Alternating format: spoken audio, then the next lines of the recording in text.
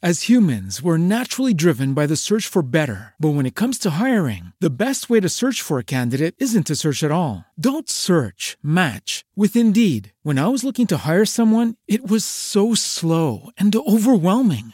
I wish I had used Indeed. If you need to hire, you need Indeed. Indeed is your matching and hiring platform with over 350 million global monthly visitors, according to Indeed data, and a matching engine that helps you find quality candidates fast. Ditch the busy work. Use Indeed for scheduling, screening, and messaging so you can connect with candidates faster. And Indeed doesn't just help you hire faster. 93% of employers agree Indeed delivers the highest quality matches compared to other job sites, according to a recent Indeed survey. And listeners of this show will get a $75 sponsored job credit to get your jobs more visibility at Indeed.com/podcast. That's Indeed.com/podcast. Terms and conditions apply.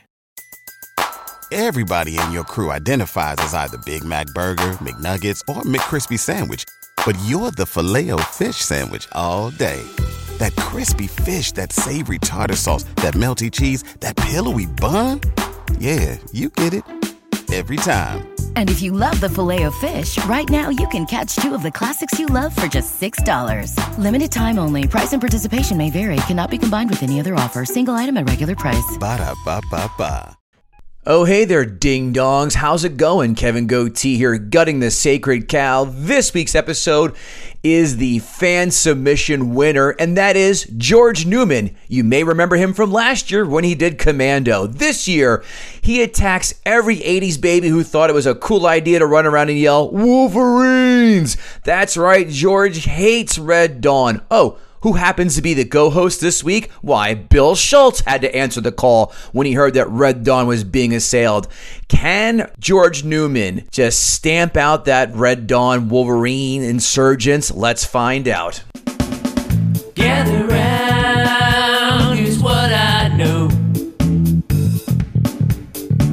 It's just that this cow has got to go. Some people kinda like it, yeah, it's trending right now. Yeah, that doesn't matter, cause we're gutting the sacred cow. You had my curiosity, now you have my attention. Guest host? Oh, he's squatting on this show now. Bill Schultz! Hey, pal. Thanks for having me. Listen, everyone loves you. Why? I don't know. I guess they have you're their squatty, I guess, or favorite homeless guy that's not too threatening. What film is that from? You had my curiosity. Now you have my attention. Oh my God, I do know this. Oh no.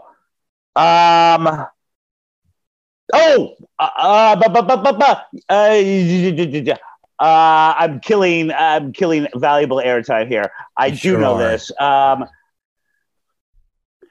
George, take a stab at it while I'm thinking. George Newman is our Cutting the Sacred Cow second-time audience winner last year doing Commando. And then, George, do you know what film that quote is from? I definitely want to see Bill Schultz's heart explode when I say this. Yes. Django Unchained. Yes, sir. I actually was going to say Wall Street. Nice! I got you. Look, guys, considering what we're talking about today, I got Charlie Sheen on the brain. But I was watching Pulp Fiction for the 8,000th time last night. I want to throw a Pulp Fiction. I was too. It was on TNT. No, I booted up from my own library. I want to throw one out here, but I know he's going to nail it, even like an off the beaten path one. Yeah. Welcome to the best movie review, movie debate podcast out there, where guests pick a film they find overrated or hate and try to convince us to see their argument. But here's a twist. The film must meet one of these criteria. Widely beloved, critically acclaimed, or a financial success. We're giving those with unpopular opinions regarding our most popular films a platform. Today, George has won the contest because he picked a film that I immediately knew would anger certain people. And again, all I have to do is just whisper into Bill Schultz's ear certain films, and like the bat signal, he appears in a moment's instant. George has selected the 1984 classic Red Dawn. A budget at the time of 17 million bucks, a box office gross of 38 million, barely over 100% ROI. Turn that into 2023 money, $49.9 million budget, 111.7 gross. Oh, good. Fair. Let's get into the weeds a little. IMDb, as we know, scale 1 through 10 with decimal points. George, what do you think Red Dawn scored? Is this critic review of IMDb or just IMDb? IMDb, yeah. Rotten Tomatoes is next. 6.8. 6.8. Bill Schultz. You know my strategy. Since George did 6.8, I'm going to go 7. Well, you went the wrong way. 6.3. Oof. Oh, really? Yeah. Try to too much credit.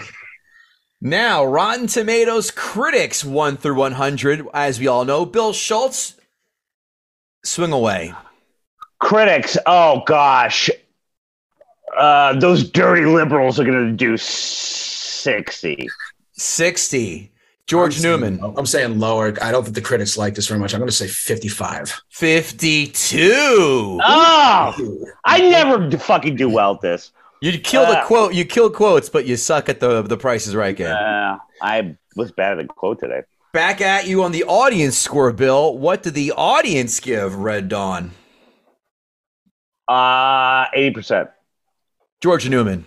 77. 65. Oh, damn. I hate you, George. Quotes, don't cry, hold it back. Also, what I had that. Come on. Ironically, that's also what Bill Schultz says when he kidnaps a 17-year-old runaway right after he ties him up and starts reciting Kierkegaard to him. Allegedly. We have similar hobbies. Cool. And of course, the other obvious one, avenge me! Which I have a problem with this line because he says, hey, guys, I'm not going to die. So why is he yelling to be avenged if he's not going to die, if he's going to see his boys again? Dad, shut up. You just told us to leave.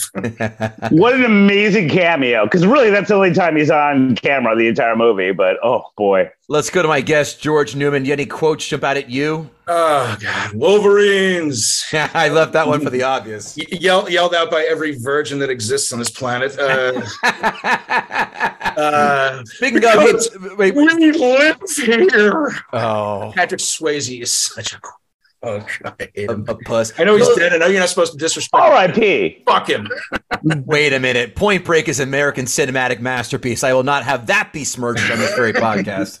Agreed. Bill, are you wearing any kind of, as you've been known to, are you wearing any kind of Red Dawn apparel to match the theme? I have like all of the like fleece plaited jean jackets and shit that they were wearing, but I'd reference this, and this is a year after 1984, but I'd referenced this when we did Caddyshack, and I never actually wore it. So this is just for you, Kev. Oh, you wore that before, and I love it.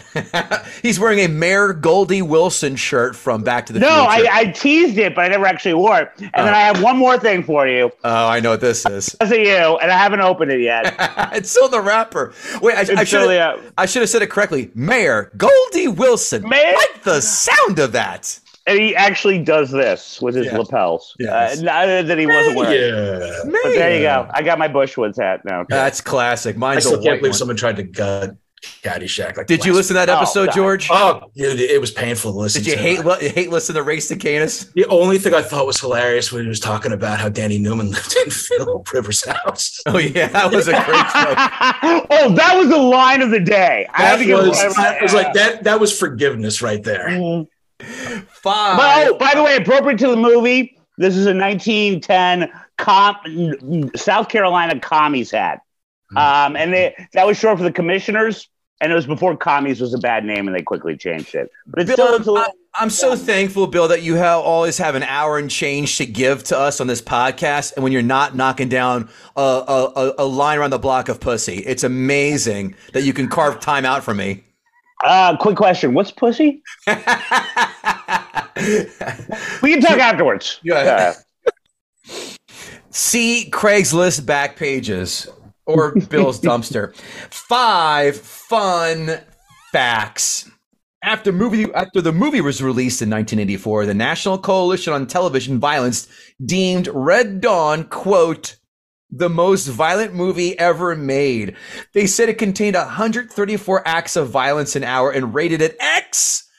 This summer's releases are the most violent in the history of the industry, averaging 28 and a half violent acts an hour, the coalition said. They also gave X ratings to, do you fellas want to take a guess what else they gave an X to? What I think you'll get. It had to be 1984? Yes, 1984. Oh my gosh. One I thought was easy that I want to go, really? Wow. Oh, wait, 9.5 weeks. No, good guess. I think that was 86 without looking. Oh. I could be wrong. I couldn't tell you, man. The one I was pretty like, that makes perfect sense. And I think I knew it was Indiana Jones and the Temple of Doom. They're going to rate that X? Because of the heart. But that was before that made PG-13. This was the first PG-13 movie. Right. Yeah. And the second film, are you ready for this, that got an X rating initially? Gremlins. Both of those movies because of the PG-13. No, Gremlins was PG. No, I know, but both of those movies were the reason the PG-13. Oh, yeah. Totally. Yeah. Gremlins, we just did Gremlins a few months ago. Boy, that was some weak shit. Like, are you serious giving that even an X? You don't see them eating anybody. That flummoxed me. And also, like, 90% of the blood was green coming from the Gremlins. You know, it wasn't that violent. Number 2, John Milius bought the screenwriter off from an USC class. He said, I brought the writer in and said, this isn't going to be easy for you to take because, you know, you're kind of full of yourself, but I'm going to take this and make it into my own movie. And you're just going to have to sit back and watch it. And it may not be too pleasant. Milius told Creative Screenwriting, my advice is take the money you have and spend it on a young girl. Enjoy getting laid and write another script because this isn't going to be fun to watch. He sounds like this is a cuckolding porno. He's like, listen, I'm going to bang out your wife. And you're going to watch. You're not going to like it, but I'm going to give you a few $100 to buy some cab fare and some dinner on the way home. Dude, I did a deep dive on John Milius. He is a fucking interesting dude. They broke the mold with him. He wrote the first 2 Dirty Harry movies.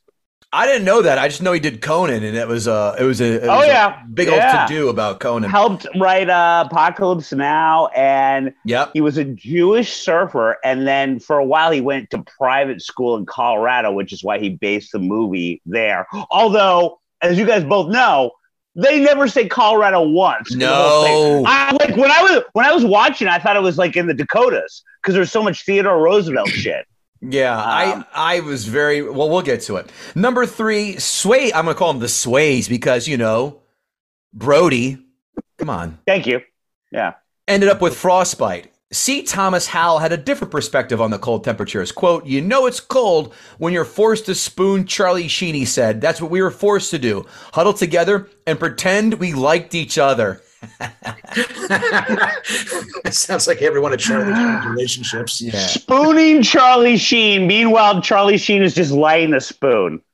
And then taking it from there during the production. Jennifer Grey, number 4, did not like Patrick Swayze at all during filming because she was constantly bossed around by him, who went all method in Red Dawn, staying in character as the leader of the Wolverines, both on and off camera. I didn't pick him to be one of those kind of assholes. Years later, once it became clear that he would be working together on Dirty Dancing, a reportedly tearful Grey allegedly begged the filmmakers to cast anyone but Swayze as her co-star. Amazing. Yeah, I've heard that. Sorry. Can you imagine? Sure, Charlie Sheen as the dance instructor in the Catskills. I mean, as long as he doesn't punch me in the face and rape me and give me AIDS. Spoiler. Well, remember, they had a great scene, and it was Charlie Sheen's cameo in Ferris Bueller. Right. So, yeah, they've got some history besides Red Dawn. Last one, number 5. A 1984 press junket reportedly saw Leah Thompson and Jennifer Grey express anxiety about the film's leanings, with the 2 actors keen to distance themselves from its right-wing associations. The Sways, meanwhile, argue that the film was more than the will to survive and the power of the human spirit rather than politics. Charlie Sheen, however, bluntly declared, quote, I am fed up with the Soviets. If they ever walked in, I'd be armed and ready. He also mocked his liberal father, Martin Sheen, jeering, my father is such a goddamn activist, he thinks he's effing Gandhi. Considering he's one of the better war movies of all time, he's like, oh, my dad's a liberal. I was like, whatever, who cares? His dad's cutting himself with glass in the mirror, high on heroin, and then almost having a heart. Did he have a heart attack during the film? He did have a heart attack. I remember that. Yeah. Also done on this very podcast of Apocalypse Now. Now it's time for the fans to get in, and that's how George got here. He's a fan that jumps in all the time. In Ask Gutter at Bango2331. What's more absurd about Red Dawn? That the Russians would care about that podunk crappy town, or the scene where one of the kids is shooting, quote unquote, a German while the slide of the pistol is locked back because it's empty? Parentheses, I will never forget that moment. By the way, Bango happens to be a cop, so he's going to have an eye for that kind of thing. That's why he basically just like talked about the gun, the slide. I mean, that's some attention. That's some like Star Trek asking Captain Kirk why the door didn't make a noise when it opened. Shit. Fair. But he's also true about the Germans in that podunk town, as I'll get to that in my notes section as well. At Newark Knight, he wants to know, George, are the kids that fight the Russians the right kids for the job, or would you prefer different ones taking on a task like this? Different kids? No. Cast is fine. I can't really see anybody else at the time joining the Wolverines. I mean, they were all unknown in general at the time anyway. I would love to see the Saved by the Bell cast try and fight the Russians. I want to see Zach. I want to see Zach Morris try and load a bazooka, and then Slater try and dance away while the Russians have a tank staring them down in their sights, and then Screech being fired out of that tank like a missile. Of course, the trigger being pulled by none other than Lisa Turtle. You see what she looks like now? Yeah, she looks like she ate a mortar. Got stung by 1,000 bees in her face. And then jumped up and down with a sign that says Acme, oh no. Next one, at Nemirovsky for Red Dawn. What is your favorite over-the-top America fuck yeah movie? Oh, dude, you just said it, man. Team America World Police. I mean, come on. All right. That's the over-the-top fuck you movie. I don't think there is one that's better. Oh, well, oh, come on. I think this one was brought on Rocky IV. Rocky 4 is that. And like that, this one started all of this in the 80s, I think. And Rocky 4 became what Red Dawn was initially. I agree completely. And that was one of my two answers. My other answer was another Stallone film called Rambo First Blood Part 2. Yes, sir. Especially when he goes in there and he just goes, "You get them out, all of them, or I'm coming back to get you." Although remember, you love this country as much as we love it. 100%. Although remember, in the third one, he's fighting Afghanistan, and that's before they fucked us over. They fucked the Russians over. So there's also like the the Rambo 3 situation there too. He's fighting that guys that we ended up fighting 20 years later. Mm-hmm. Ironically. Let's also not forget a little film called The Delta Force, Chuck Norris. I never saw that. It's terrible. Yeah, thank you. Well, you had me at Chuck Norris. Yeah, of course. Chuck Norris is awesome, man. Look, he can bench press the world, but they say the grass is greener on the other side, unless Chuck Norris has been there. And the grass is full of teeth and blood. I went all around Europe, but I forgot. Was this in Rome? It might have been. I forgot. I was one of the cities, and my buddy, I followed his blueprint. I stayed where he stayed and did a lot of stuff. The only thing he didn't do that I did was go to Cinque Terre. Anyway, one of the bars at the hotels I stayed at, there was a drink called the Chuck Norris Roundhouse Kick to the Face, and he said, "Whatever you do, you're gonna say that wasn't that bad." He goes, "After one, you're gonna start feeling it." He's like, "If you go for two." By the way, it had, oh my God, I'm blanking. I was going to say, what's in it? Do you know what's in it? Oh God, I'm blanking on the name of it. The green stuff with all that. Absinthe. Oh, absinthe. Absinthe. Yeah. I did one. I go, whoa. He goes, "You do two?" And he goes, "You're eating floor." He was like, "Don't do two. Don't be a tough guy." I go, "All right, one was enough." So it's an aptly named drink. And I think that's going to close up. This was a light ask a gutter. Yeah, sure was. Wow. Last time I did Commando, somebody asked if I hated America. I was expecting worse. you get a lot of those when you have these. I fully admit that's the case. All right, let's cut to the chase. Bill Schultz. Let's have George Newman come on, pop his jean collar jacket right up, crank Bon Jovi, and spin out in a Camaro IROC Z20 and gut the Sacred Cow. I love when the guests jump in. Love it. Man. Hey, man, I love this. I love this show. This is the movie that basically your over-conservative father would watch on Blu-ray, and he's watched it more times, and he's told you that he's loved you. Out of the gate. You're Harry Dean Stanton. You're Harry Dean Stanton.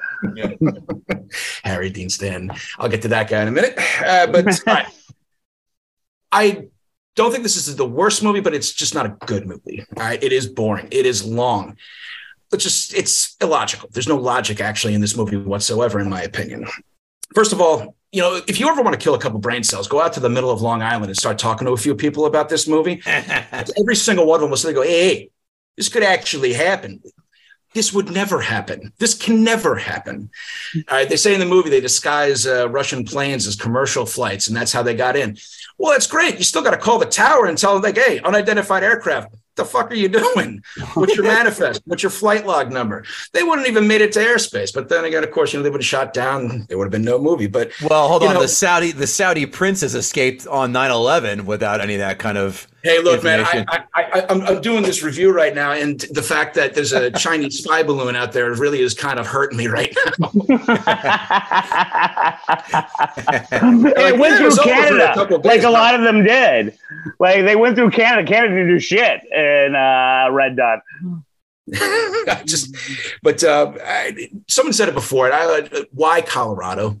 Honestly, they may not ever say it, but they're in Colorado. Oh, yeah. This movie spans from September through March, and they're in the fucking mountains in Colorado.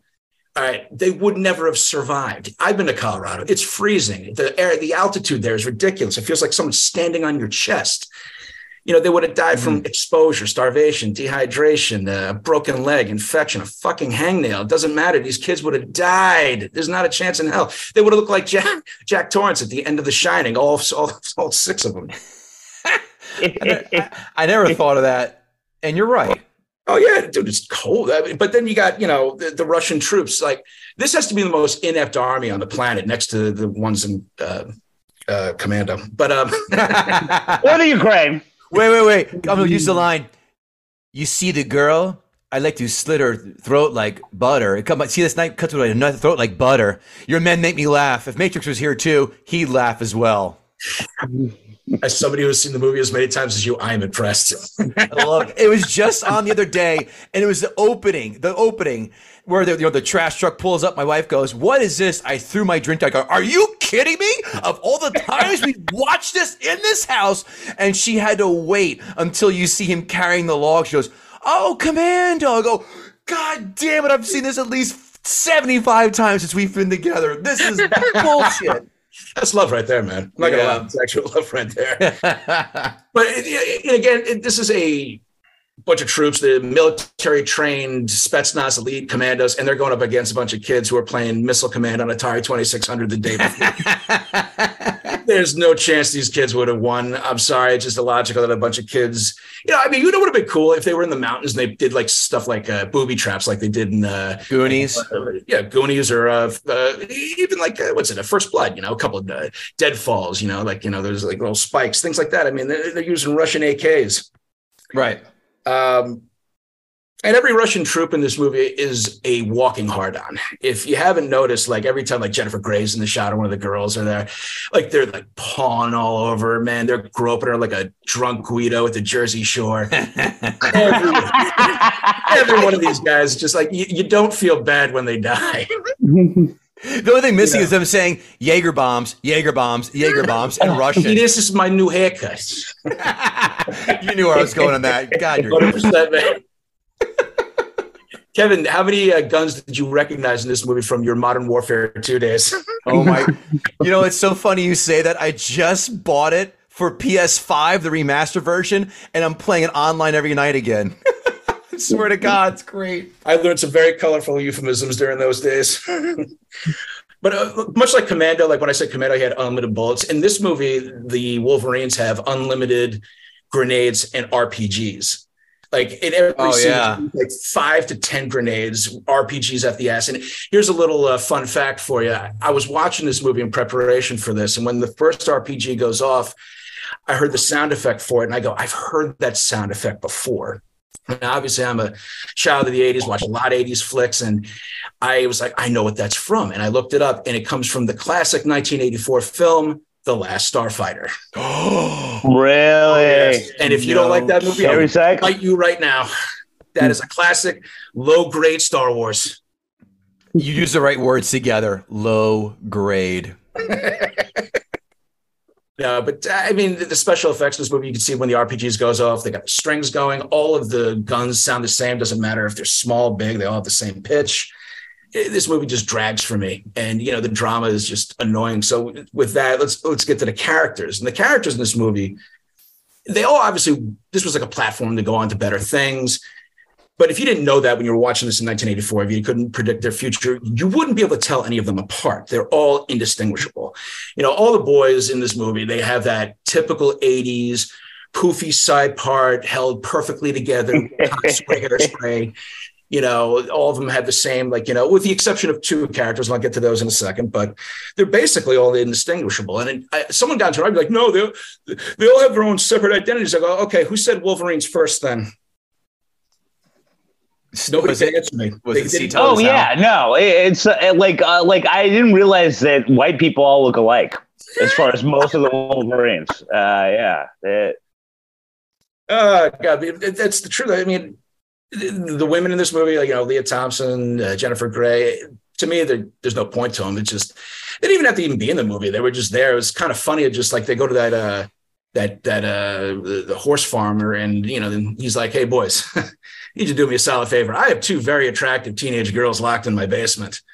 Would you mind taking them off my hands?" Oh, it's right here. It's right here, spelled out. And I'm going to repeat it because I have good jokes written about it. I know you do, man, because I'm sitting there, because even the wife is against it. And she's like, no, don't put that on. I was like, don't worry. These 2 attractive teenage girls will be fine with this gaggle of horny teenagers. A bunch of horny teenagers that go by Wolverines. They're going to be good. Oh, they'll be perfect. And the thing that's messed up is that at one point in this movie, they actually wound up going back to the horse farmer's place. They could have all hid out there. They never would have been found, and they all would have lived. End of movie. Love that. Yeah. Leah Thompson, I laugh at her in this movie because she has the worst awful face whenever she's shooting any of these machine guns. she looks like a guy that basically accidentally sees himself in the mirror while he's beaten off. I call that the Marky Mark Boogie Nights. Like, I can fuck, I can get hard. We watch when he's all coke dicked out. I saw that movie in the theater with 2 of my friends, and that last scene still scars me. Oh, the fake dong. Oh, he just whips out, "I'm a big, beautiful, bright, shining star." No, you got to do it. We're good. Yeah. Patrick Swayze, I can't stand in this movie. He cries 3/4 of the way through it. I mean, like, Jennifer Grey more than likely has been macing him the entire movie just to get him away from him. It's like, no, Jennifer, you don't understand. We're going to be in another movie together. We're supposed to be a couple. You know, and he's like, you know, when he's shooting that Russian soldier and the traitor, you know, he's sitting there, he's screaming, and he sounds like he's passing a stone. He's like, like he's screaming. It's not inner conflict, man. It's just too much calcium in your diet. Who knew that Charlie Sheen would actually be the voice of reason in this movie? Of all things, Charlie Sheen is definitely not the voice of reason. Kids, let's not be like Charlie Sheen. Your white cell count will be lower. Powers Booth is the Obi-Wan Kenobi of the Wolverines. And he's kind of throwaway in my opinion. Well said. You know, they didn't need him. They were doing fine without him. And it's just funny, like Leah Thompson has her pick the litter as far as guys in the Wolverines, and she goes after the guy that can collect Social Security. You know, wait. Fun fact that I omitted. He was supposed to be, you ready for this? 38.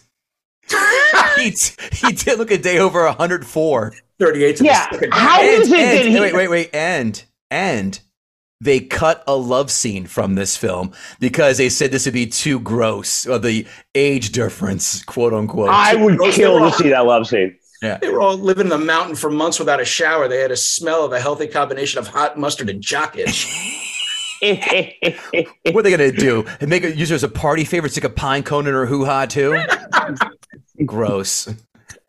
But the worst character for me is C. Thomas Howell's character, Robert. I can't stand him. I mean, this guy is supposed to be the badass, and he's 100 pounds soaking wet carrying a cinder block. And they're walking up to me like, "Oh, that hate's going to burn you, boy. Keeps me warm." Dude's about as intimidating as a fresh pair of white socks. I'm not even kidding. It just You came loaded for bear with jokes, and I love it. Oh my God. All of these kids were just pointless and worthless. So there's a lot of scenes in this movie that aggravate me. Like some are just absolutely hysterical. Some are, Kevin, that doesn't happen. Yes. So in the beginning, the first scene, the opening scene, look, I won't lie. They get to the action right away. So there's really no pause. It's like, okay, there's problems. People parachute in, guns a-blazing. The teacher walks right out. And he's like, "What's going on, friend? They got a whole bunch of soldiers there pulling out machine guns and RPGs. What the fuck do you think was happening?" Hold on. It's Colorado. Was it deer season already? Oh, God. Wabbit season. They killed the one black guy in Colorado in the first 5 minutes. I was going to say, like, there's like no black people in Colorado, and they killed the one guy. Who was the next one? Token from South Park. Yeah, pretty much. All right, that doesn't happen, Kevin. The scene where the Russians, and I know this is the Soviet Union, and everyone's going to give me shit about it in comments, but whatever. I'm going to still call them Russians. Fuck it. Right. They line up all these townspeople and they're going to execute them. And the Wolverines show up to save the day, and they just shoot them all. And, you got two Wolverines on a 30-foot cliff just yeeting grenades into the open tank. Yay big. That doesnn't happen. I watched this scene. I went, damn, that's going to bounce off and kill half the townspeople. They were the Steph Curry of grenade shots right there. They went in every hole. Like, yeah, their follow through looked like if Seth Rogen tried to drain a 3. That guy, George. Yeah. The foxhole scene is actually my favorite scene in the movie because it's cool. And you can't tell me as a kid, you didn't go in your parents' backyard, try to dig your own little foxhole so you could do the same exact thing that they did, where you'd sit there and cover. But you imagine the amount of effort that goes into digging one of those. I'm sorry, I don't speak gay code, George. What is that? Oh, Monster Rain. But that scene, like they're sitting there, like, and the tank gets blown up. And they start chasing Jennifer Grey, and the dude whips out a switchblade like a 50s greaser, and he starts chasing her through the fields, and they pop up out of the ground. They went through all that effort to kill 3 people. But by the way, talk about putting Jennifer Grey in a really bad situation. Like they picked her to do a really. She always got the short straw. I was always like, all right, you're going to get coffee, you're going to get donuts, you're going to go out and you're going to blow shit up. chance for death, 100%. The last scene in the movie, not the last scene, the where Swayze dies, the Sways. The "you lose" scene where he goes up against, as I call him, the Uber Russian, who they really make no mention of who this man is. He just shows up out of one day, and he's just saying, he just shows up and he's got him dead to rights. And all of a sudden he just goes, "You lose," with the usual tears coming down his face. And the guy turns around and they wind up shooting each other. And shoot him. Yeah. Like, all you had to do is not open your mouth. Don't open your mouth. Don't do the "you lose." Say "you lose" after you shoot him. How about that? And this is why Last Action Hero is one of the greatest films that no one cares about. He goes, "Oh, you talk too much. Oh, you bad guy, just talk too much." And then they do the whole spoof, which I love that film. I make no apologies. Pretty good. Make no apologies for loving that film. It's great. Fun fact for you, then, the teacher who dies in the beginning is the captain from. It's also written right here. Sorry, man. I'm sorry I'm stealing your thunder, man. That's all right. You're the guest. You do what you got to do. Let's see. The funniest scene in the movie for me, and I did laugh at this, which shows how ridiculous this movie is. The Cuban, what is he, a general, whatever. He's sitting there and he's writing to his wife, about the horrors and the atrocities of war. And, he's talking about he misses waking up next to a singer, beautiful black hair, and that he's going to put in for his resignation. I actually had to rewind that scene because I was laughing my ass off because the Russian captain behind him was reading a fucking Playboy. I didn't know that. It was like watching a Naked Gun skit where they're having a serious conversation and someone behind him is lit on fire. I mean, the guy is sitting there, he's reading the Playboy, and then he turns it sideways to look at the centerfold. I go, this was supposed to be an emotional moment where a man realizes that what happened was not right. He should move on from it. Instead, I'm focused on the guy sitting there working on his Spank Bank material. It's hilarious. I totally didn't notice that. I just sat there and I'm laughing. My kid woke up from a sound sleep because I was laughing so hard. All right. So the worst scene for me is the one that is the Avenge Me scene. It's comical. There's no logic in this. It's supposed to be an emotional thing. And in my opinion, all right. Patrick Swayze and Charlie Sheen, they walk to the re-education camp. They find their father. The father comes over and he's like, "Oh, I was tough on you boys. And do you remember those times we went to the playground in the park?" He's going on for 5 minutes. His idiot children didn't even think once to go look for a pair of bolt cutters. It's a chain link fence. We're not talking the Great Wall here. You're like, "Oh, Dad, just shut up for a minute. We appreciate this, but we're going to get you out of here now." Click, click, click, click, click. You're gone. The Avenge Me thing, he starts screaming it. And he's like, I don't think he was actually saying avenge me to his kids. I think he was saying it to the guards because his kids are so fucking stupid. So look, in a nutshell, this movie is way too long. There's literally only like 5 action scenes in it. And one of them is a montage. And I'm honestly just not a fan of it. If I were to give it a letter grade, I'd say at least C- D+. I give it a C-. It's the letter grade. As humans, we're naturally driven by the search for better. But when it comes to hiring, the best way to search for a candidate isn't to search at all. Don't search, match with Indeed. When I was looking to hire someone, it was so slow and overwhelming. I wish I had used Indeed. If you need to hire, you need Indeed. Indeed is your matching and hiring platform with over 350 million global monthly visitors, according to Indeed data, and a matching engine that helps you find quality candidates fast. Ditch the busy work. Use Indeed for scheduling, screening, and messaging so you can connect with candidates faster. And Indeed doesn't just help you hire faster. 93% of employers agree Indeed delivers the highest quality matches compared to other job sites, according to a recent Indeed survey. And listeners of this show will get a $75 sponsored job credit to get your jobs more visibility at Indeed.com/podcast. That's Indeed.com/podcast. Terms and conditions apply. What's the easiest choice you can make? Window instead of middle seat? Picking a vendor who sends a great gift basket? Outsourcing business tasks you hate? What about selling with Shopify? Whether you're selling a little or a lot, Shopify helps you do your thing, however you cha-ching. Shopify is the global commerce platform that helps you sell at every stage of your business. From the launch your online shop stage to the first real-life store stage, all the way to the did we just hit 1 million orders stage. Shopify's there to help you grow. Whether you're selling scented soap or offering outdoor outfits, Shopify helps you sell. Wherever and whatever you're selling, Shopify's got you covered. Sign up for a $1 per month trial period at shopify.com/try. Go to shopify.com/try now to grow your business, no matter what stage you're in. Shopify.com/try. Everybody in your crew identifies as either Big Mac Burger, McNuggets, or McCrispy Sandwich. But you're the Filet-O-Fish Sandwich all day. That crispy fish, that savory tartar sauce, that melty cheese, that pillowy bun. Yeah, you get it. Every time. And if you love the Filet-O-Fish, right now you can catch 2 of the classics you love for just $6. Limited time only. Price and participation may vary. Cannot be combined with any other offer. Single item at regular price. Ba-da-ba-ba-ba. Bill Schultz, let me hear you arm any kind of responsible argument against this well-formed, cogent argument. It was a very well-formed and cogent argument, although I do maintain that Kevin does not know what any of those words mean.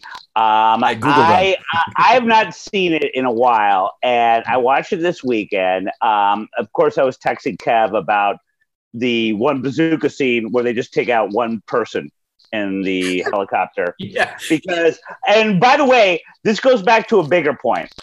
The movie's budget, the one guy dies in the helicopter. The helicopter's fucking fine. And you keep waiting for the helicopter. Okay, well, I don't know how that works. It's a bazooka. One guy goes out, but then the helicopter, we're going to get the money shot that is the helicopter going into the mountain. Nope. Helicopter just kind of flies off. Well, one guy. I mean, the Wolverines could have got more of us. It's a fucking bazooka. The movie's budget was $17 million. All right, that is a decent budget back then. That's a pretty good budget. Where was it? Mm-hmm. You know when they tell you in Top Gun that the Navy only allowed so many flight scenes, and so they reused a lot of them. And at the time, you never noticed it. And now that's all you see. I saw it every time in Red Dawn. The same fucking one plane was going over and over again. It was the same shot multiple times. At the end of it, when they go into Leah Thompson and the no-name white guy who did not stand out at all in the entire movie, but I guess he's going to repopulate America with Leah Thompson after she's done fucking her son in Back to the Future. We're supposed to see something that is America's free man land. No, it's like a throwaway shot of a prairie and Dances with Wolves. There's nothing there. I don't know where this budget went. I remember it in my child's mind as being effing awesome. It was so great. And I didn't see the stuff that Milius was trying to give us throughout the entire thing. And apparently he got kind of blacklisted for being as much of a Republican director as he was in Hollywood. And that sucks. But I mean, it was so heavy-handed that there is quite literally a scene at the beginning where gun lover that John Milius is, and this is true, he got $1 million for the movie, and with every contract he had, also you have to buy me a gun of my choice. That was his contract, which I respect. But that was his contract. There was a scene where an American dies and a Russian grabs it, puts his foot on the hand, grabs the hand that is already dead, and takes his revolver. Right above it is a bumper sticker that says, "You can take my guns when you pry them off my cold dead hand." and then further afield, the Cuban guy, who's the kind of guy who's like the only like human in it because he's Cuban and not Russian, and he's like, well. And he's the only one that has any strategy. He's like, well, everyone that has a gun is registered. So go through that and we'll find out where all the guns are. And that was a big argument in the early 80s because the Democrats wanted people that had guns to be registered. And this is the director saying, see what happens when we get invaded by the Nicaraguans and the Russians and the Cubans. That's how they're going to get you. It was real subtle. And talk about telegraphing every plot point. The minute C. Thomas Howell, is it C. Thomas Howell? Yeah. Yep. Famous for, his blackface in Soul Man. But when C. Thomas Howell drinks the deer's blood, and immediately, as if he was the Hulk getting the banner raise, it just changes like that, gulps it like it's a Bloody Mary. And it's like, it's a little salty, a little bloody, and just changes like that. And he's the one that kills their buddy that kind of sells them over, and the other guy that they catch, he's the one, not Patrick Swayze, because he's too busy crying and snotting down his nose, which is a signature move throughout the movie. And by the way, he's a good crier. Just does that. He just becomes a merciless killer throughout. And by the way, there's no arc there. He just becomes that, and then he dies. We never see the repercussions of him being one thing and then another, and then that's it. And apparently there was more Lord of the Flies things in the original script, but John had to do his see what happens with your guns thing and change the script a lot. But I really saw a different movie this weekend that I saw when I was a kid and absolutely dug it. And I still dig it because the Wolverines thing, the high school thing, all of that stuff, you still get pumped up for it. But George is absolutely right. There's actually a shockingly few amount of action scenes for a huge budget. And, and I showed you, Kev, I tweeted this weekend, Charlie Sheen and Patrick Swayze as brothers are less convincing than Danny DeVito and Arnold Schwarzenegger as brothers. At the very least, Arnold and Danny had chemistry.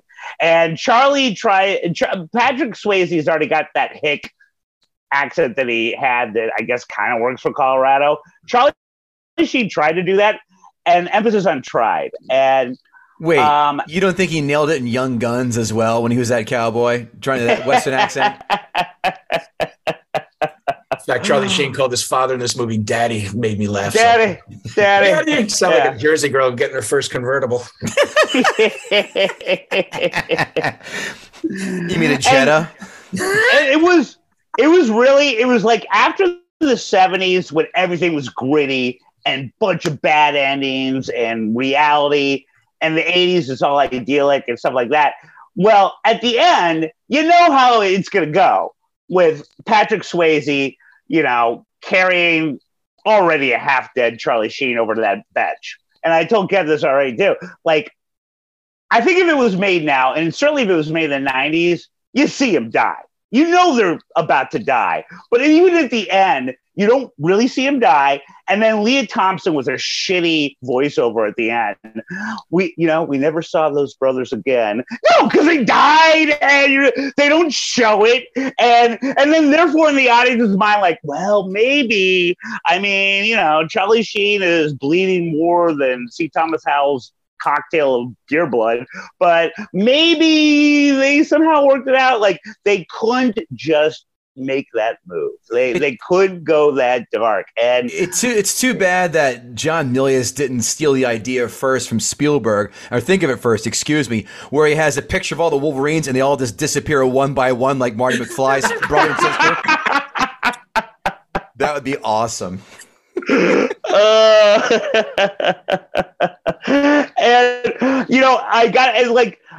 And I'm already bloviating too much, but the last thing I would say is a bad movie that I'll watch all the time when it's on. Mel Gibson, The Patriot. It's a horrible movie. I admit that.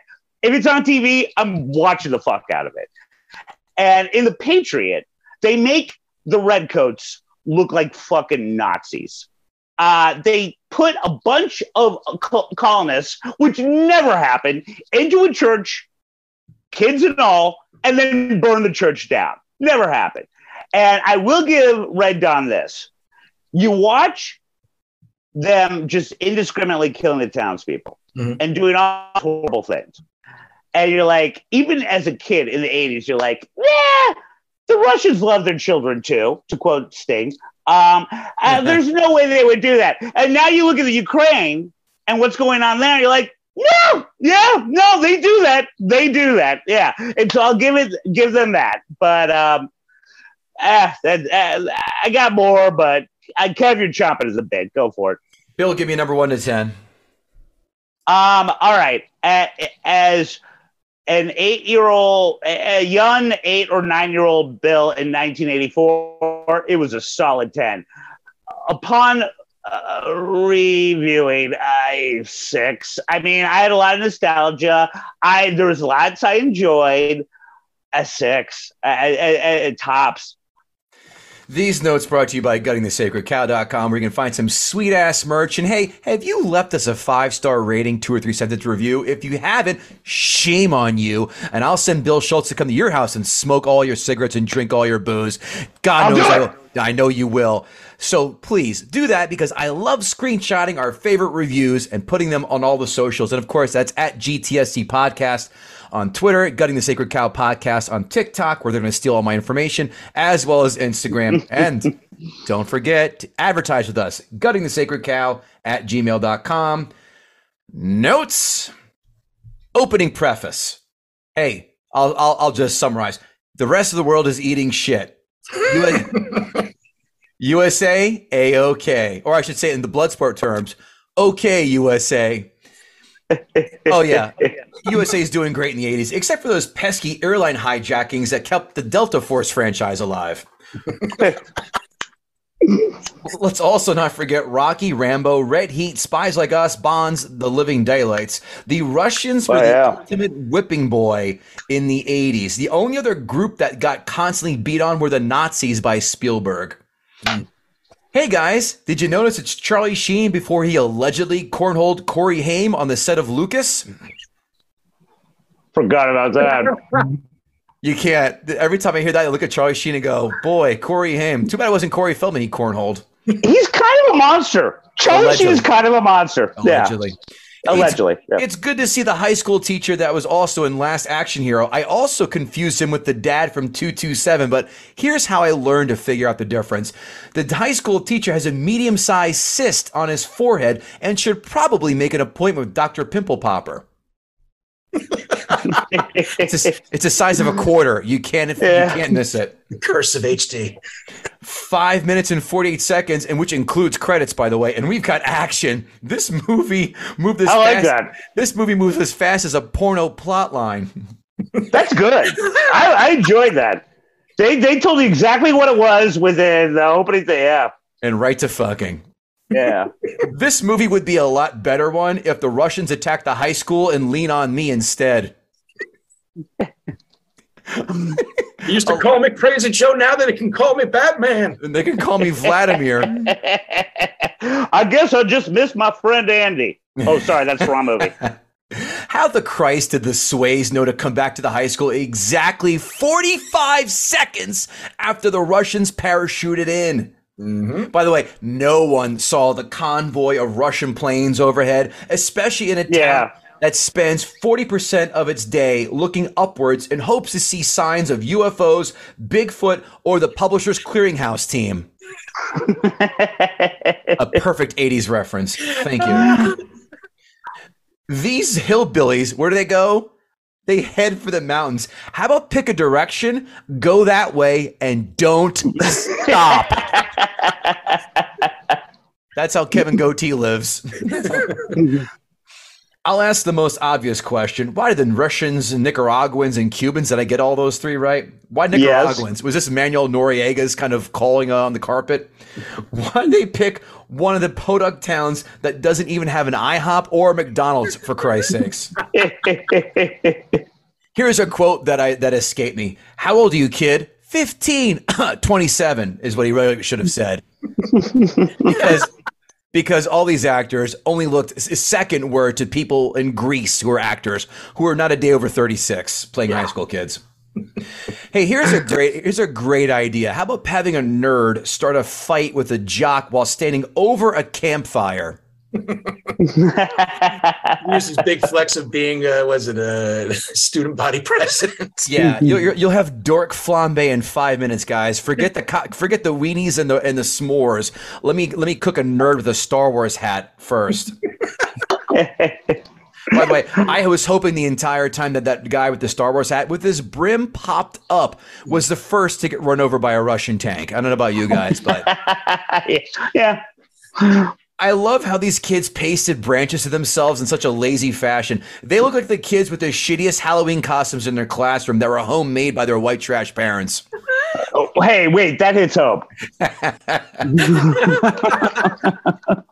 Hey, I didn't know this or not, but you know who the best gossip in town is? The drugstore clerk.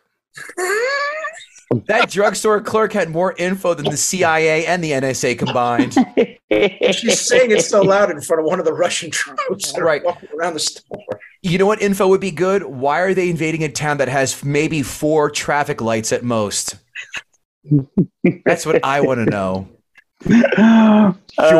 Sure, guys. Let's lead a secret mission to find your dad in a prison camp, and then he regales you stories about times on the swing set. Maybe something more apropos, like advice where the armies are located, plans, and locations on ammo storage would be more suitable to spew out to your kids. That, I loved you guys. I was tough. What a waste of screen time and film. These Russians tried having their way with my granddaughters, but I'm sure these teenage boys with raging hormones will be sure to keep their souls and innards remain pure and intact. You know what passes the time in the middle of a Denver mountain range when you're not shooting Russians? Fucking. That's what passes the time. And no one fucked. Jennifer Grey has always looked like a labradoodle. Bottom line. No. Yeah. Boo. Yes. Yeah. She is hot as fuck. Jennifer Grey keeps me from exploding as I have sex with my wife, as opposed to reciting the 1985 Yankees lineup. Batting 1, Ricky Henderson. Batting 2, Willie Randolph. Batting 3, Don Mattingly. Batting 4, Dave Winfield. I can go on, believe me. All right, Frank Dravin. Batting 5, Don Baylor. I'll do it. I will. Next one. Leah Thompson and Jennifer Grey need to be careful in the woods because, remember, bears can smell Menzies. But the Bears can't smell a Super Bowl for the next decade, right, Bill Schultz? Why? Because I'm a fan of kicking you when you're down, which is every day. The mayor is also in My Cousin Vinny. Did you guys catch that? Yes. Oh, I forgot about him. What a spineless coward forcing his son to swallow a tracker. Did he think by turning his son's back to his friends with a tracker in his colon, he'd somehow get reelected? But hey, don't worry, because you know Charlie Sheen's proclivity for cornholing young actors, he might have pushed that right back up into his small intestines. Hey guys, what I found. I love the fact that the mayor had his own car and they recognized it. Like the mayor had like a Batmobile car. Yeah. Who has ever grown up in a small town where the mayor had a relegated mayor car? Right. That's how they.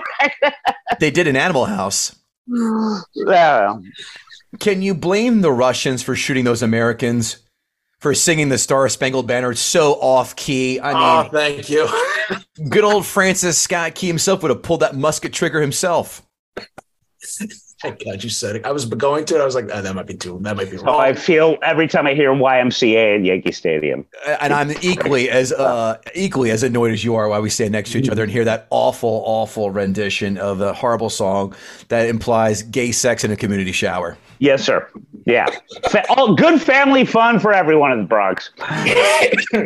If you couldn't see those soldiers running to that kill box where the Wolverines popped out of the ground, you have glaucoma worse than Kirby Puckett. And we all know how he ended up. Oh, God.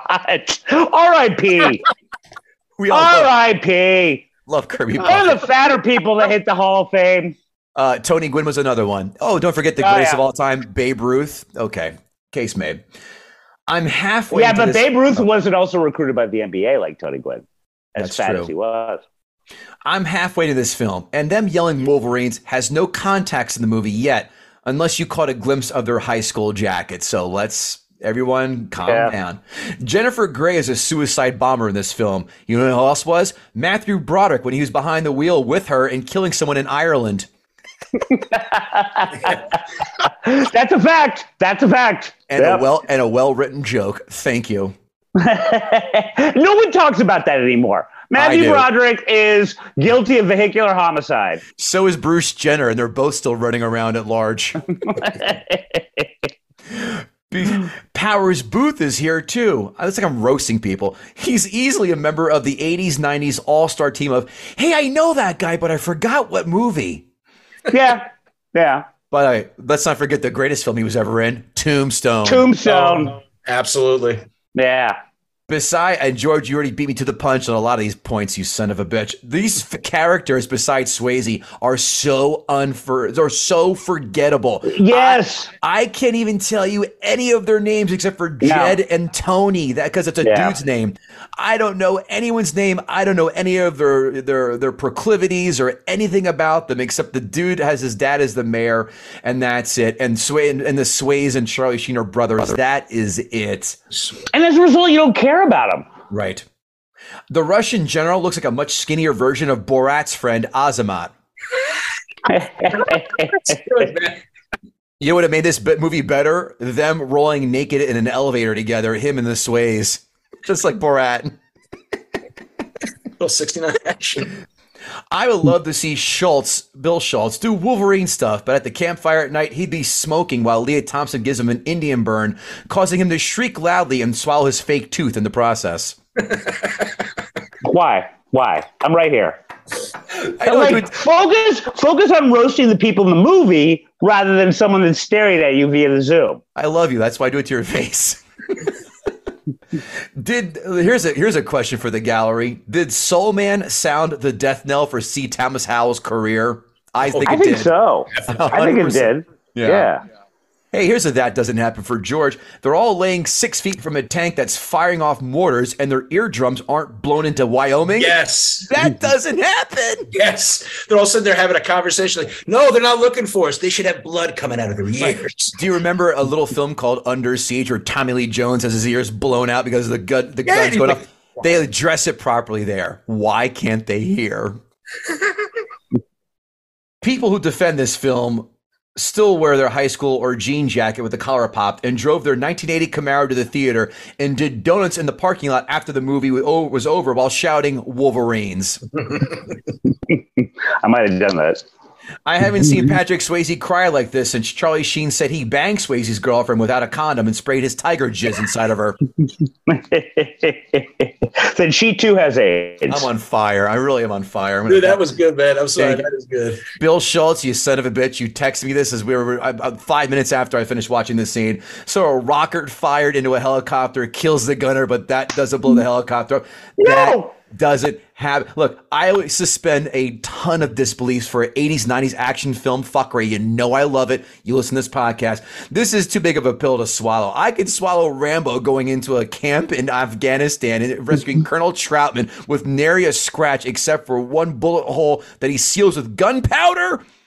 But I can't fathom one rocket launcher doesn't take out an entire rocket. I'm sorry. It sucked. Jennifer, it reminded me of Rambo First Blood Part 2. I mean, they used the explosive arrows and took down the helicopter. Why couldn't they do it in this one? I mean, and that was such a great payoff. Like, holy shit, explosive arrows. Rambo First Blood Part 2 was 1985, kids. They learned from their mistakes. Mm. Here you go, Bill. This one's for you. Jennifer Grey couldn't use her nose to deflect those bullets like Wonder Woman uses her gold bracelets to deflect them. You know what? I appreciate a woman with imperfections. She was dead to me when she got the nose job. I think you just appreciate a woman, period. Yeah, I appreciate a woman on her, period. I'll take them. I'll take them. Bill Schultz is an avid Blackhawks fan, but he loves to root for the Red Wings. I see. I don't drink deer's blood like C. Thomas Howell, but I'll drink other blood. He went full Teen Wolf for Dr. Jekyll, Mr. Hyde. After that, you guys beat me to the punch on that, so I don't need to reboot that one. The suicide mission to attack the camp is just pure horseshit. Why can't Patrick Swayze do what we all do in Modern Warfare 2? Drop to one knee and then let loose with that lame ass catchphrase. By the way, I'm going to tell you right now, and I will not entertain any other notions or acceptances or any kind of entrance in this category. The absolute best catchphrase in movie history is diplomatic immunity has just been revoked. No one's topping it. Don't even try, guys.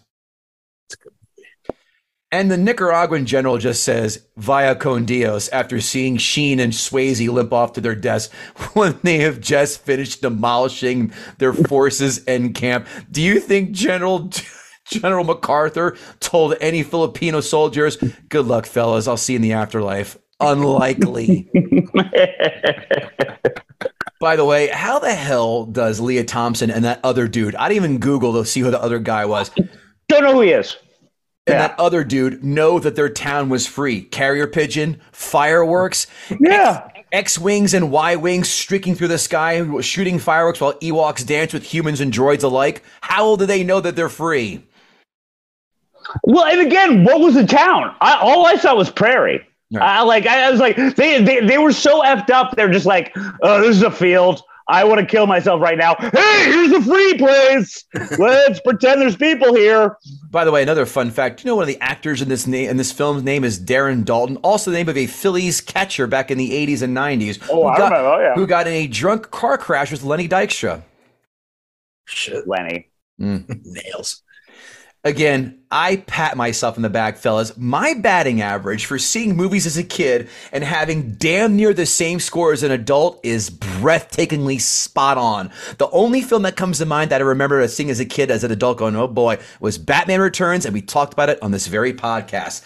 I found no reason why people love this as a kid, and as an adult, it is even more trash. This is the dirty side of the 80s cheese and fuckery coin. Look, you know I love action films from the 80s and 90s. Running Man, Commando, Rambo, Rocky, Big Trouble in Little China, Bloodsport. All these had that certain 80s je ne sais quoi cheese. Rocky 2 and 3, actually 3 more likely, and 4 I'll speak of, not 1 and 2, those were in the 70s. But this film completely eschews a sensical plot, character development, and does not build up enough credit for all the complete horse shit that goes on in this film. The execution is piss poor, with a legit fun idea in mind. The 90s did a film like this. You remember it was called Toy Soldiers. Ever see it? Yeah, no one else did. 80s filmmakers took a lot of liberties with audiences. Some would argue that they felt audiences at the time were ragingly stupid. I would agree, because this movie is the keystone in my argument for that.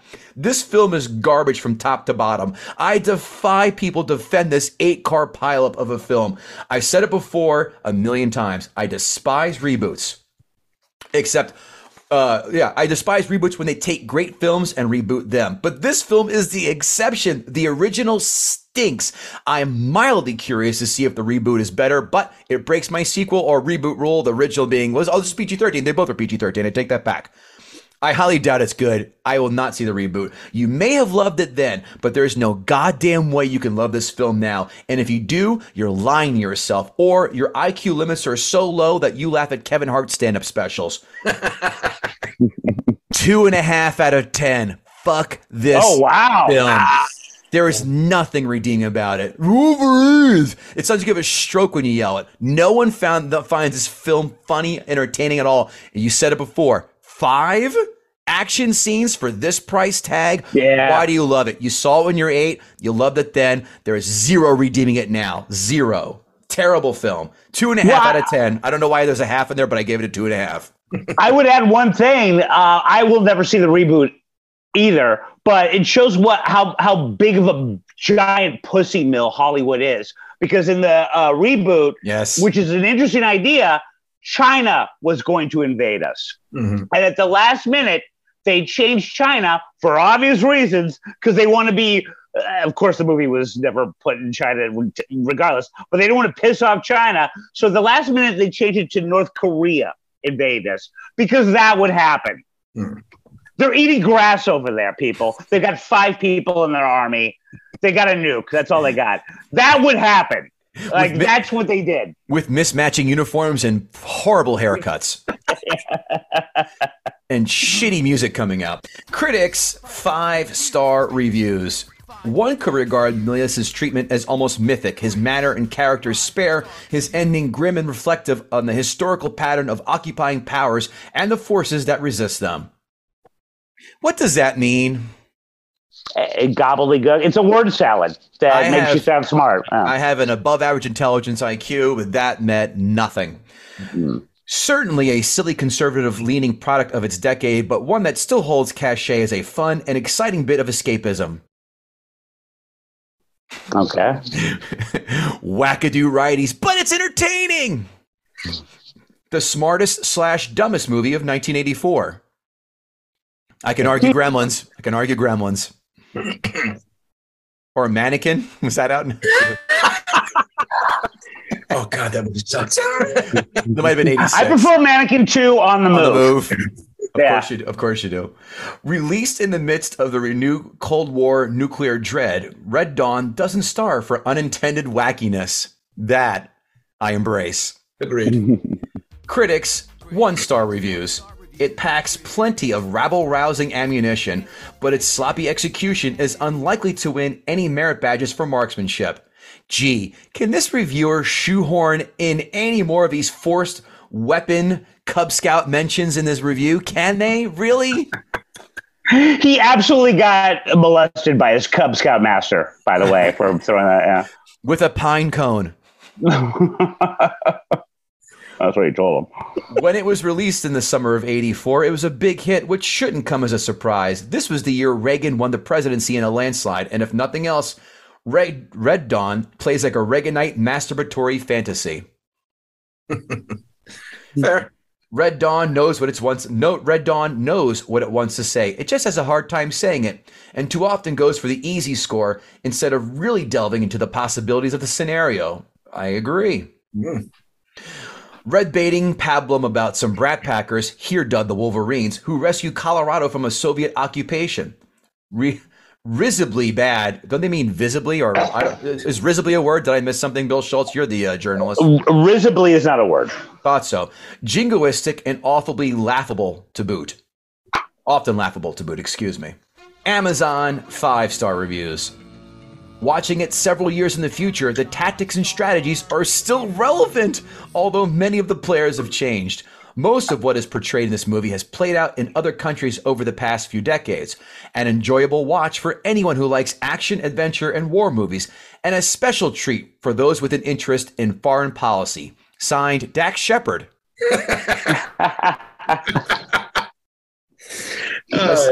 A stark reminder of what the communists and liberals would have you endure. God bless America, the U.S. Constitution, and our republic. Signed, Steve Harvey. Watch this with my teenage kids. Afterwards, one said to me, Dad, now I understand so much of what you do. If you haven't seen this movie, you owe it yourself to watch. Sounds like Dad is in the Sounds like Dad is in the militia and was also a Y2K prepper as well. Sounds like Dad's a camper in Modern Warfare 2. What's his handle? I'll find him tonight. Why? This one's great. Why watch the movie? Pretty soon, it's outside your door. God. That's some QAnon shit right there. Amazon 1-star reviews. Now, I want to point out that Red Dawn is part of a number of movies that have been so affected from what can be best described as anti-communist derangement syndrome in some decades. It is even so purely toxic when something like that would keep influencing the minds of people everywhere, even the present moment after the farce of the Cold War, especially for the conservative lunatics in America. It's so sad indeed. Therefore, Red Dawn truly deserved only a single star for being the worst kind of movie in cinema history. It starts and ends nowhere. It's Colorado. It's not nowhere. How dare they? It's a wonderful state. Yeah, you know right that? Peter Forsberg. Pros, some good acting. Yeah. Pros, some good acting. I'm thinking of Patrick Swayze and Charlie Sheen, who played it very differently, but whom were each real in their own way. Cons. No real beginning to the story to draw you in. Just words quickly flash on the screen. What there was of a story didn't make any sense. You had to suspend a lot of disbelief. No real relationships were developed in the film. No real ending. Again, just a short voiceover. It's a little depressing, like the end of Invasion of the Body Snatchers. What? All right. Why are we giving these people airtime? I like it. Invasion of the Body Snatchers. Never mind. Nope. Sorry. Last one. I would have given it a higher rating, but the dialogue was seriously boring, and the entire predictable script didn't help matters. I'm reading verbatim, kids. I don't edit. Actors read their lines as if reading off a cereal box designed for 8-year-olds, while off stage, I could practically hear the director shouting, "Say that with more manufactured emotion, please." Add to that a few too many "what was the director thinking" moments. All in all, I couldn't finish. There are much better movies to watch if you need to kill a couple hours. Fair. Bill Schultz, did George Newman gut the sacred cow? Impressively so. It was very well done, and it made me giggle. You ready for this? He's done a lot better job than some of the other gutters we have on here. I prepared. I was like, I am not losing this shit again. Yeah, we know in 2 seconds who's kind of like winging it or like who's like, I know what's going on. I know what to expect, and I've come loaded for bear. George Newman, do you have anything to plug besides anonymity so you don't get fired from your current job? Exactly. My name is not George Newman. Yes. Do you work for a deli in Colorado? My name is Big Dick McGee. Yeah, he's the local manager of a Subway in Boulder. Bill Schultz, I know you've got something to plug. Let's hear it. Oh, yes. Compound Media. It's subscriber base, which is antiquated. But if you DM me on Twitter, I'll give you a deal. Don't come for me. Joanne Osaczynski is actually kind of funny. She's my co-host and certainly fun to look at Monday through Thursday noon. But you can watch it whenever. And soon to be on Gutting the Sacred Cow, Mr. Mike Baker. When this comes out, actually, it'll be up tomorrow. I have a profile of Mike on Maxim.com. Yes, it still exists. Does it really? I quit my subscription about, I don't know, 8-9 years ago. I said Maxim.com. Okay. But talking to him about his new book. It'll be fun. Lots of giggles. So please click on that so I can get paid. I was going to say, why are you promoting this so hard? Yeah, that's the cool world of writing these days, ladies and gentlemen. Guys, thanks for having me, buddy. Oh, listen, we love you. I love you to death. Bill Schultz, check it out on Maxim. Do me a favor and click that as a solid. You don't have to read it. Just click it. Yeah, I mean, you've seen his apartment if you're watching YouTube. He needs a little bit of help. And of course, the aforementioned Joanne Osaczynski was on this very last week. The episode will be coming very soon, if not now, where she does Hunger Games, and the girl, like Katniss Everdeen, doesn't miss. Unlike Jennifer Lawrence in the early days, did not miss a meal. Hey-o! And as Kevin knows, there's nothing that Joanne hates more than Jennifer Lawrence. We get in. We have a segment for it. Yeah, I poke and prod. The segment's literally called "Fuck Jennifer Lawrence." The woman hates her. I poke and prod that bear for a good hour and change. If you were listening, if you want to listen, which I know you will, KevinGoatee.com, GuttingTheSacredCow.com. Check out. Guess what, guys? Comics Watching Comics is back. It's in the Facebook metaverse. Seasons 1 through 8, if not now, will be out very soon. So when you're done jerking off the VR porn, again, who isn't? Go over and check out some ha-has and hee-hees and ho-hos over at the Gutting the Sacred Cow in the Joke Community Room. That's Joke Community Room on the Facebook, in the Facebook metaverse. Comics Watching Comics. Enjoy all that. And listen, Georgia Newman, you came on here second year in a row as a contest winner. No, it's not rigged, but damn, sir, you were fantastic. That was really good. Bill Schultz, I love you to death, my friend. Thank you again for jumping on. Love you too, buddy. You know what I'm drinking off to? Jennifer Grey. Fuck you. Thinking she died. Oh my God! I'd rather jerk off the Sam the Eagle from the Muppets. Kevin Goatee. I'll be doing that after the refractory period's over. Wait. I got both. What's your brown note? It's time to start the music. It's time to light the lights. That's his brown note. Kevin Goatee, Bill Schultz, George Newman. God, I had a blast. We'll see you all next week. We'll see you later. As humans, we're naturally driven by the search for better. But when it comes to hiring, the best way to search for a candidate isn't to search at all. Don't search, match with Indeed. When I was looking to hire someone, it was so slow and overwhelming. I wish I had used Indeed. If you need to hire, you need Indeed. Indeed is your matching and hiring platform with over 350 million global monthly visitors, according to Indeed data, and a matching engine that helps you find quality candidates fast. Ditch the busy work. Use Indeed for scheduling, screening, and messaging so you can connect with candidates faster. And Indeed doesn't just help you hire faster. 93% of employers agree Indeed delivers the highest quality matches compared to other job sites, according to a recent Indeed survey. And listeners of this show will get a $75 sponsored job credit to get your jobs more visibility at Indeed.com/podcast. That's Indeed.com/podcast. Terms and conditions apply. Everybody in your crew identifies as either Big Mac Burger, McNuggets, or McCrispy Sandwich. But you're the Filet-O-Fish Sandwich all day. That crispy fish, that savory tartar sauce, that melty cheese, that pillowy bun. Yeah, you get it. Every time. And if you love the Filet-O-Fish, right now you can catch two of the classics you love for just $6. Limited time only. Price and participation may vary. Cannot be combined with any other offer. Single item at regular price. Ba-da-ba-ba-ba.